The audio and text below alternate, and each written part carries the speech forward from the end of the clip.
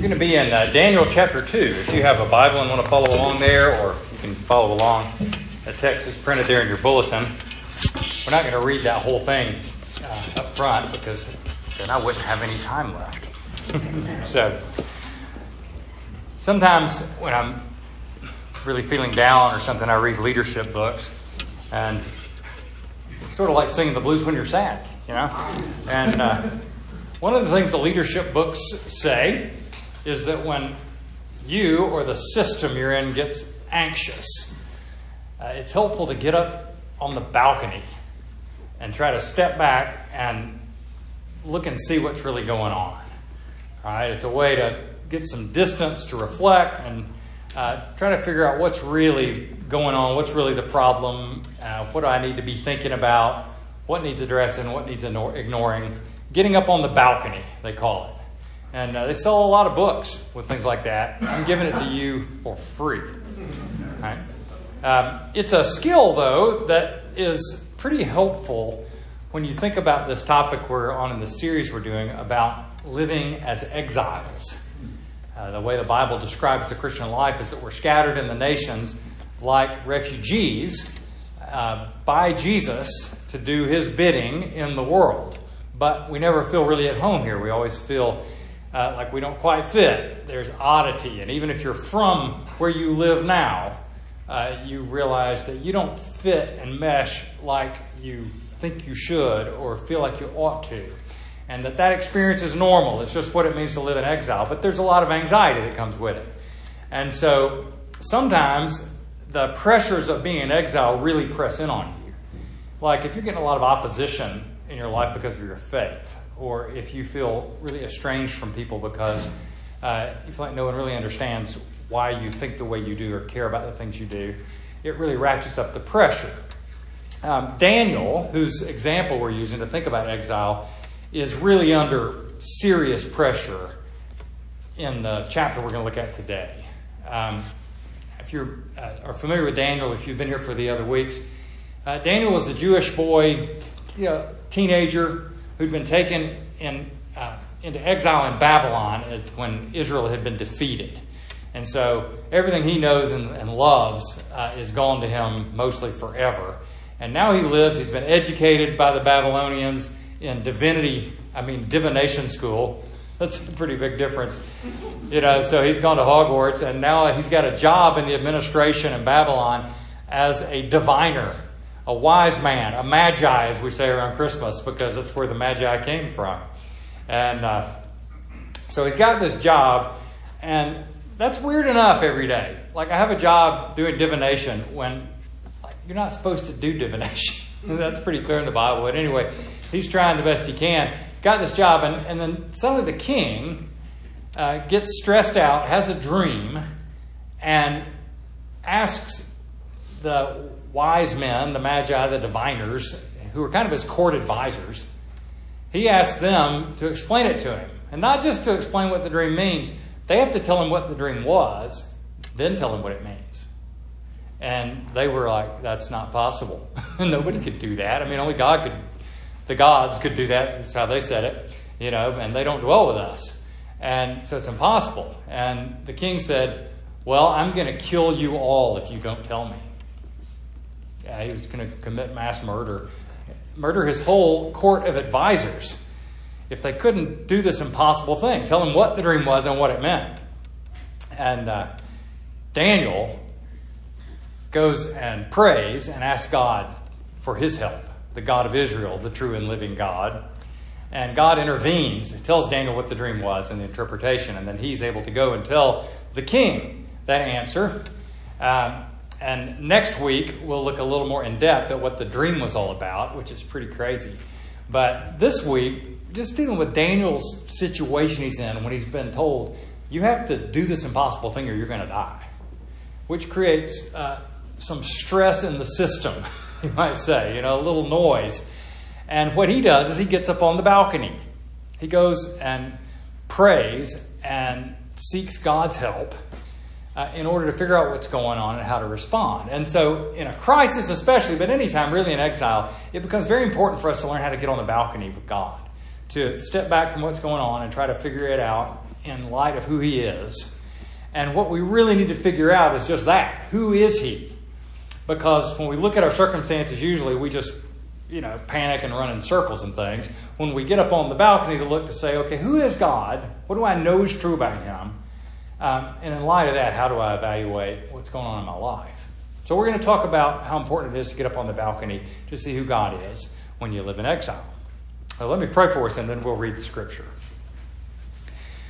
Father, please help us both to have a sense of kind of where we are and what you called us to be, but also and especially who you are, so that we might maybe see the world more through your eyes and respond to it as people who really trust you.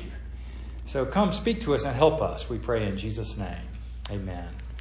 So we're going to read beginning at verse 17, and then we'll skip ahead a little bit after that. It says, Then Daniel went to his house and made the matter known to Hananiah, Mishael, and Azariah, his companions, other Jewish men. And he told them to seek mercy from the God of heaven concerning this mystery, so that Daniel and his companions might not be destroyed with the rest of the wise men of Babylon. Then the mystery was revealed to Daniel in a vision of the night. And Daniel blessed the God of heaven. And Daniel answered and said, as the song, Blessed be the name of God forever and ever, to whom belong wisdom and might. He changes times and seasons. He removes kings and sets up kings. He gives wisdom to the wise and knowledge to those who have understanding. He reveals deep and hidden things. He knows what is in the darkness, and the light dwells with him.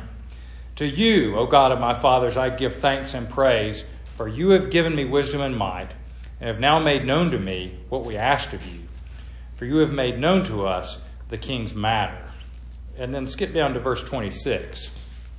It says, The king declared to Daniel, whose name was Belteshazzar, Are you able to make known to me the dream that I have seen and its interpretation? And Daniel answered the king and said, No wise men, enchanters, magicians, or astrologers can show the king the mystery that the king has asked.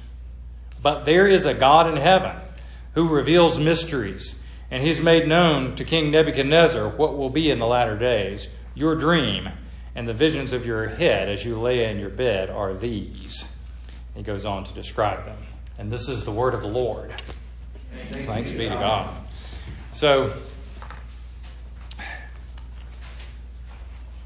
Nebuchadnezzar's a curious guy because he has several really close encounters with God. And at some point it seems like his life was really changed by God. I would say not yet, though, because trying to kind of figure out what's he actually going to learn from this experience that he's had. One thing is he's going to learn that Yahweh, the God of Israel, is the true God. And he kind of admits that at the end of the chapter, but it doesn't really seem to penetrate very far for him, because what's going on with him, you know what you dream about, right? It's the stuff that you're kind of anxious about or been thinking about during the day. That's what I dream about. This will interest you, I'm sure, because it's about golf. Every golfer I know has a similar anxiety dream about golf. And that is that you're trying to tee off on the first hole out of a shed, for some reason, a shed. And the shed is constructed so that you can either put the ball where you've got room to hit it out the door, but you can't swing because of the walls of the shed. Or you can set the ball up where you have room to swing, but then you can't hit it out the door of the shed. It's terrifying. And so Nebuchadnezzar's dreaming about a statue. You know why? Because he was building one. A humongous statue of himself.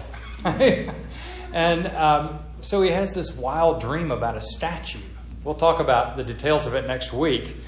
But, he's got this statue plan that's very narcissistic, and self-aggrandizing. And he gets this interpretation of a dream, like a miracle interpretation from heaven about what's going on and about how his kingdom isn't really going to last very long. And he hears this and admits that Yahweh is the true God, and he goes ahead and builds the statue after that. So you think, I don't know if he's learning much yet. But like he's certainly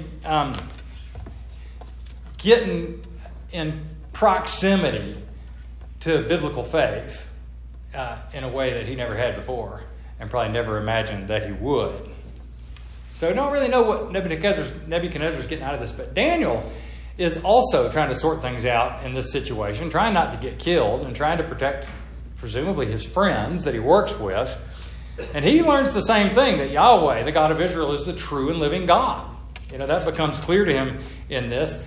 But for Daniel, it's sort of like this. It's like despite appearances where God seems to be mostly ignored or disregarded, and in a place where nobody thinks that this is a plausible thing to believe at all, I'm learning that the God of Israel really is in control. He still really is on the throne.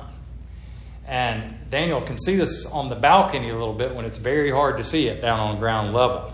And so he writes this great song that we read, which is very much like the song we just sang. The last verse of This Is My Father's World is, "This is my Father's world, let me never forget that though the wrong seems off so strong, God is the ruler yet." He's still in control. This is my Father's world, the battle is not done. And these are balcony thoughts, right? The battle's not done. Jesus who died shall be satisfied, and earth and heaven be one. God will finish fixing the world, and he still rules it. And that's kind of what you see on the balcony, what Daniel saw too. And you have to see it from the balcony because it just doesn't feel true day to day. It feels like what causes things to be the way they are in the world is just natural cause and effect, and guns and germs and steel and stuff like that, right? But on the balcony, you can step back and see a little easier that God really is in control of his world.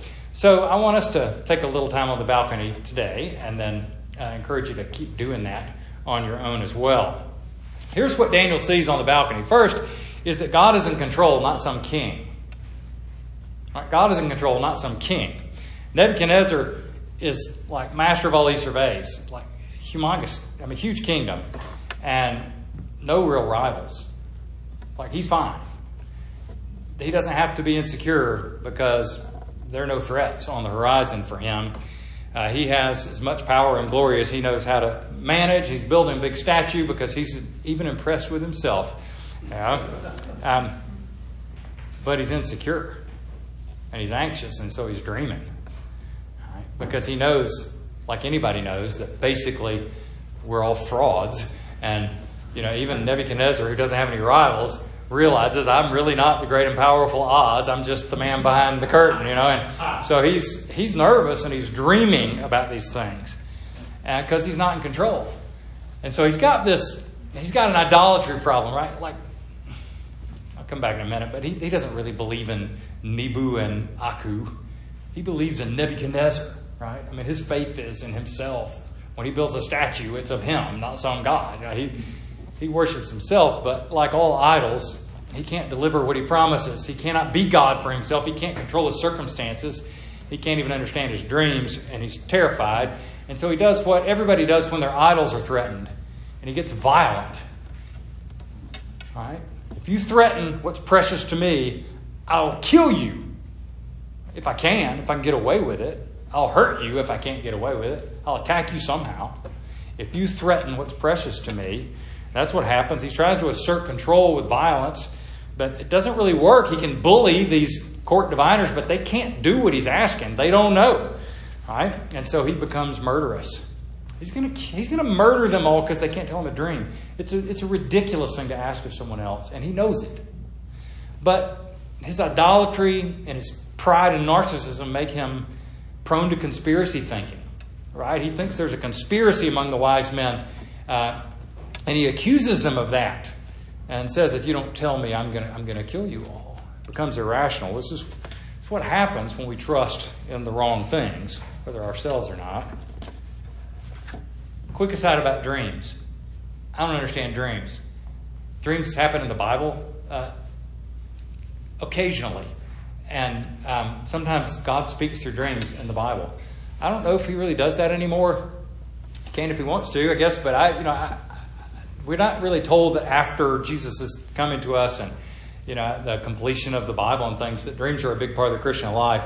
I don't even understand how people can remember their dreams. I can usually only remember like half at best of a dream, except that golf one. But my general theological category for dreams is, check that out. I don't know. Like, Julie introduced me to a number of Muslim converts, and every one of them that I've ever met or heard about had as part of their story of converting to Christianity a dream in which Jesus appeared to them. So I don't have a category for that. I think I'm for it, But dreams, I don't know about dreams. Don't base your decisions on dreams, basically, or expect that that's how things are really going to fall out for you as you try to make decisions about your life. That would be my advice as well. But in this dream, what you find out is that God is in control of history, not some king, right? Real power rests with God. Nebuchadnezzar learns this. It's, verse 21, he changes times and seasons. He removes kings and sets them up. God's in control, not Nebuchadnezzar, not his power, not his ability to defend or attack. God is the one who sets up kings, and he's hearing this and getting the message a little bit. But Daniel learns from this, same lesson, but through different lenses, that God's in control, not some king. So he learns, how to think about political power in the world and how much to be afraid of it. Right? Because God is in control and not some king. At the end of his song, he says, "To you, O God of my fathers," verse 23, "I give thanks and praise." And he's remembering, the God of my fathers, Yahweh, the God of Israel, his promises are still true. He's still who he said he was. I'm in this weird situation where nobody believes this but me and my 3 friends. And yet, this is the truth about the world and about God. He's still on the throne. He's going to fix the world. That promise he made to Abraham hundreds of years ago now, at this point for Daniel, that he's going to bless and repair the whole world through Abraham's family, he's still going to do. Even though the temple's torn down now. Even though we live in Babylon now, he's still going to do this. It takes a lot longer than we expect him to do things. But the promises are still true, and he sees this. And so he's not supposed to be super afraid or impressed by Nebuchadnezzar. He doesn't have to be disrespectful to Nebuchadnezzar, but he doesn't have to be afraid of him either. And, this is kind of... It reminds me of what Jesus said to Pilate. When Jesus didn't answer Pilate, when he asked him where he's from, you don't remember what Pilate said? "I am the great and terrible Pilate." He said, "I could kill you. You're not going to answer me?" And Jesus says, you wouldn't have any authority over me if it hadn't been given to you from above. Which is a bold thing to say. It didn't sound snarky at all, and wasn't, but it was like, you misunderstand where power comes from. And which is a pretty insightful thing to be able to say. No authority except what's given from above. And Nebuchadnezzar's starting to get this message. But Daniel learns not to be enamored of the power of the most powerful person in the world according to everybody around him. He doesn't have to be afraid of that person. It's not that unusual in the Bible to see people who are powerless, who are brought before kings to tell the truth to them. And you never see the example of somebody chickening out and becoming a sycophant when they speak for God to kings. It's like an amazingly good record in the Bible about how believers did when they speak to kings. We think of Moses before Pharaoh. He told the truth to power when he spoke to him, but Moses didn't have any power. Nathan did this with King David. Joseph did it with Pharaoh. Isaiah did it with Ahaz. Daniel does it with Nebuchadnezzar. Jesus does it with Pilate. They know where real power is because they've been on the balcony. Right? God's in control, not some king. It makes you think that if we got on the balcony more, that we wouldn't be so easily co-optable by political movements. Right? The Christian church is like low-hanging fruit if you want to manipulate people politically. We're the worst at it because we don't go on the balcony.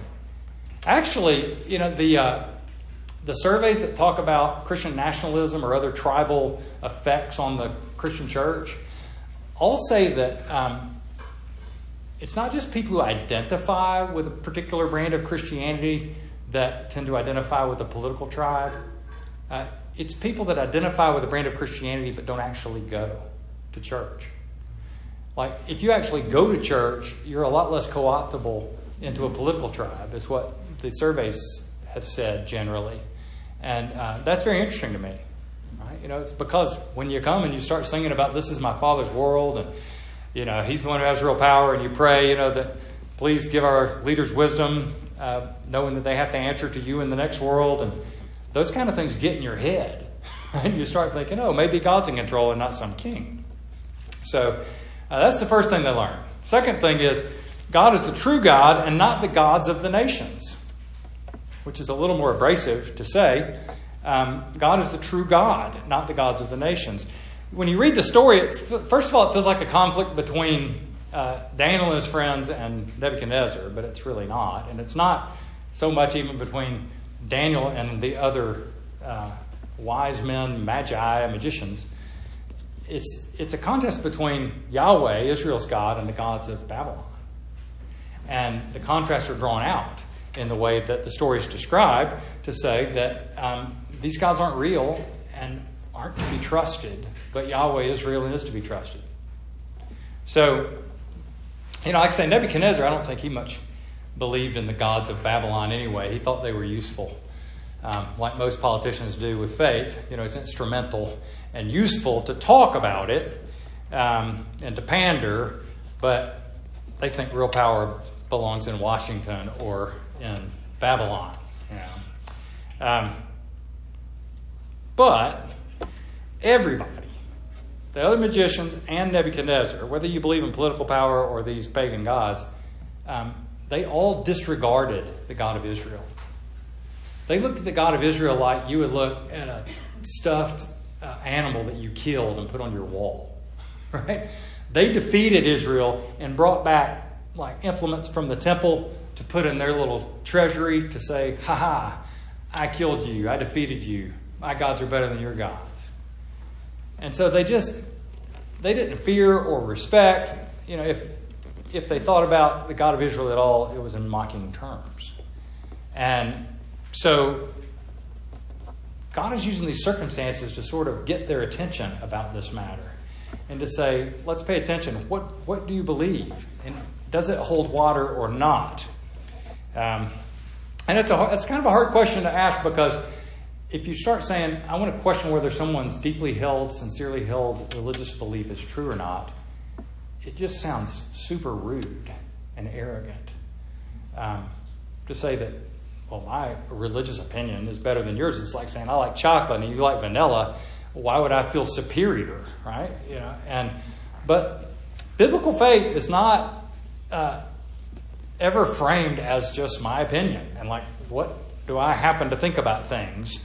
It's framed as, this is the truth about God revealed by Him in history. It's some of the truth about God. We don't know all the truth about God, but we know some things truly that He's revealed about Himself. And He said, and these historical events matter. They really happen. God is really true to His promises. Your faith is well placed. If it's not true, don't believe it. It's what the Bible says. And, you know, in 1 Corinthians, Paul talks about the resurrection. He says, if Christ isn't raised from the dead, our faith is vain. It's futile, and we're of all people most to be pitied. He's saying if it's not true, don't believe it. I don't care if it warms your little heart. You know, don't believe it if it's not true. And so Daniel's looking at the Babylonians and saying, well, Nebu, Aku, really? Are they real? I mean, let's ask. Which is, from a biblical perspective, that's not a rude question. What's rude is to say, oh, I'm glad that you found your little private opinion about faith that helps you. And I'm saying, wait a minute, you're describing, that's not what I have.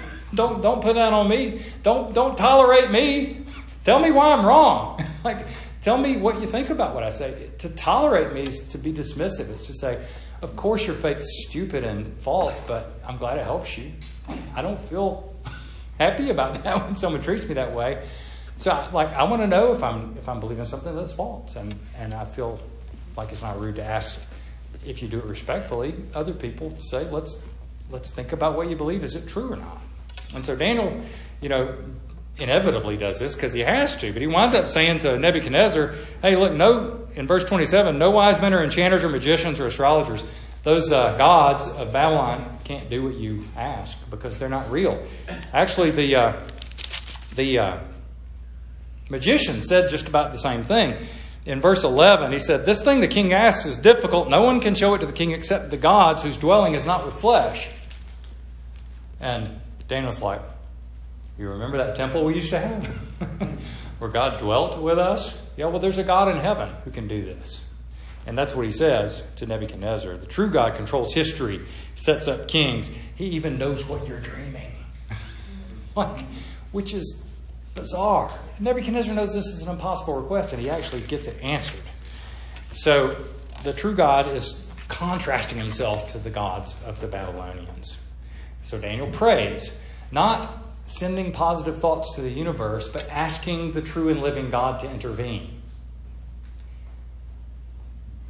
When people complain about the thoughts and prayers response if something bad happens, and it's gotten to be where if someone says our thoughts and prayers are with you, we mean tough luck, I'm not going to do anything about it.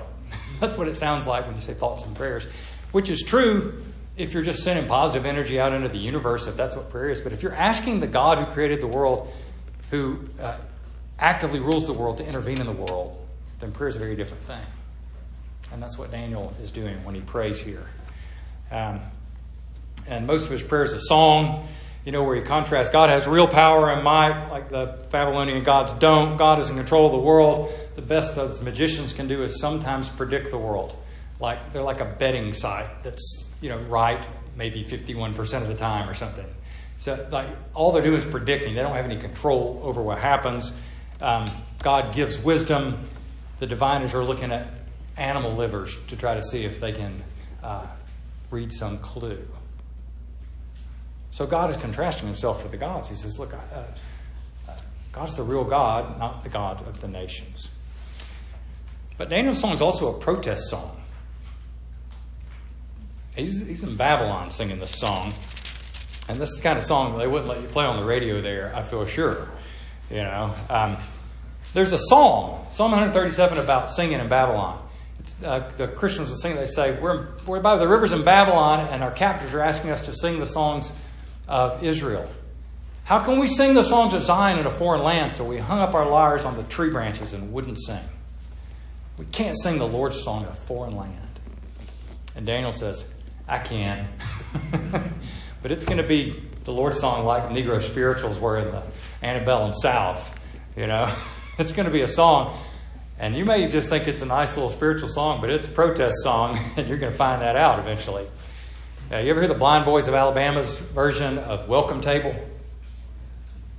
I'm going to sit at the welcome table one day. I'm going to sit at the welcome table one day talking about the Feast of the Lamb at the end of history. I'm going to feast on milk and honey one of these days. I'm going to feast on milk and honey one of these days. I'm going to tell God how you treat me one of these days. Who? Song changed. I'm going to tell God how you treat me one of these days. That's the kind of song Daniel's singing here. It's like, yeah, I'll sing for you. This is the kind of song I can sing in Babylon. So we need protest songs still. We're going to live in exile. We need some blues songs. We need some defiant songs when we come to worship. I like the songs we get to sing that Sarah picks for us because it gets us on the balcony. Gets us on the balcony. Satan, your kingdom must come down. We sing that. That's good to sing in exile, right? If you know anything about that psalm I mentioned, though, Psalm 137, you'll know it ends harsh. How can we sing the songs of the Lord in a foreign land? Blessed be the one who takes their children and dashes them against the rocks. That's what the psalm says. And what they're saying is somebody should do to them what they did to us. These Babylonians, these despicable people, someone should do to them what they did to us. Which is completely understandable. It's completely appropriate even to say to God, please act in justice. But Daniel sings the Lord's song in a foreign land, but he leaves off that last part and forgoes vengeance in favor of mercy. Because when he gets the interpretation to the dream, he goes fast to tell Nebuchadnezzar. He goes fast before the Magi, pagan, divining, despicable, dirty Magi, superstitious. Before they get killed, he goes to rescue them. And he keeps Nebuchadnezzar from committing an abominable crime.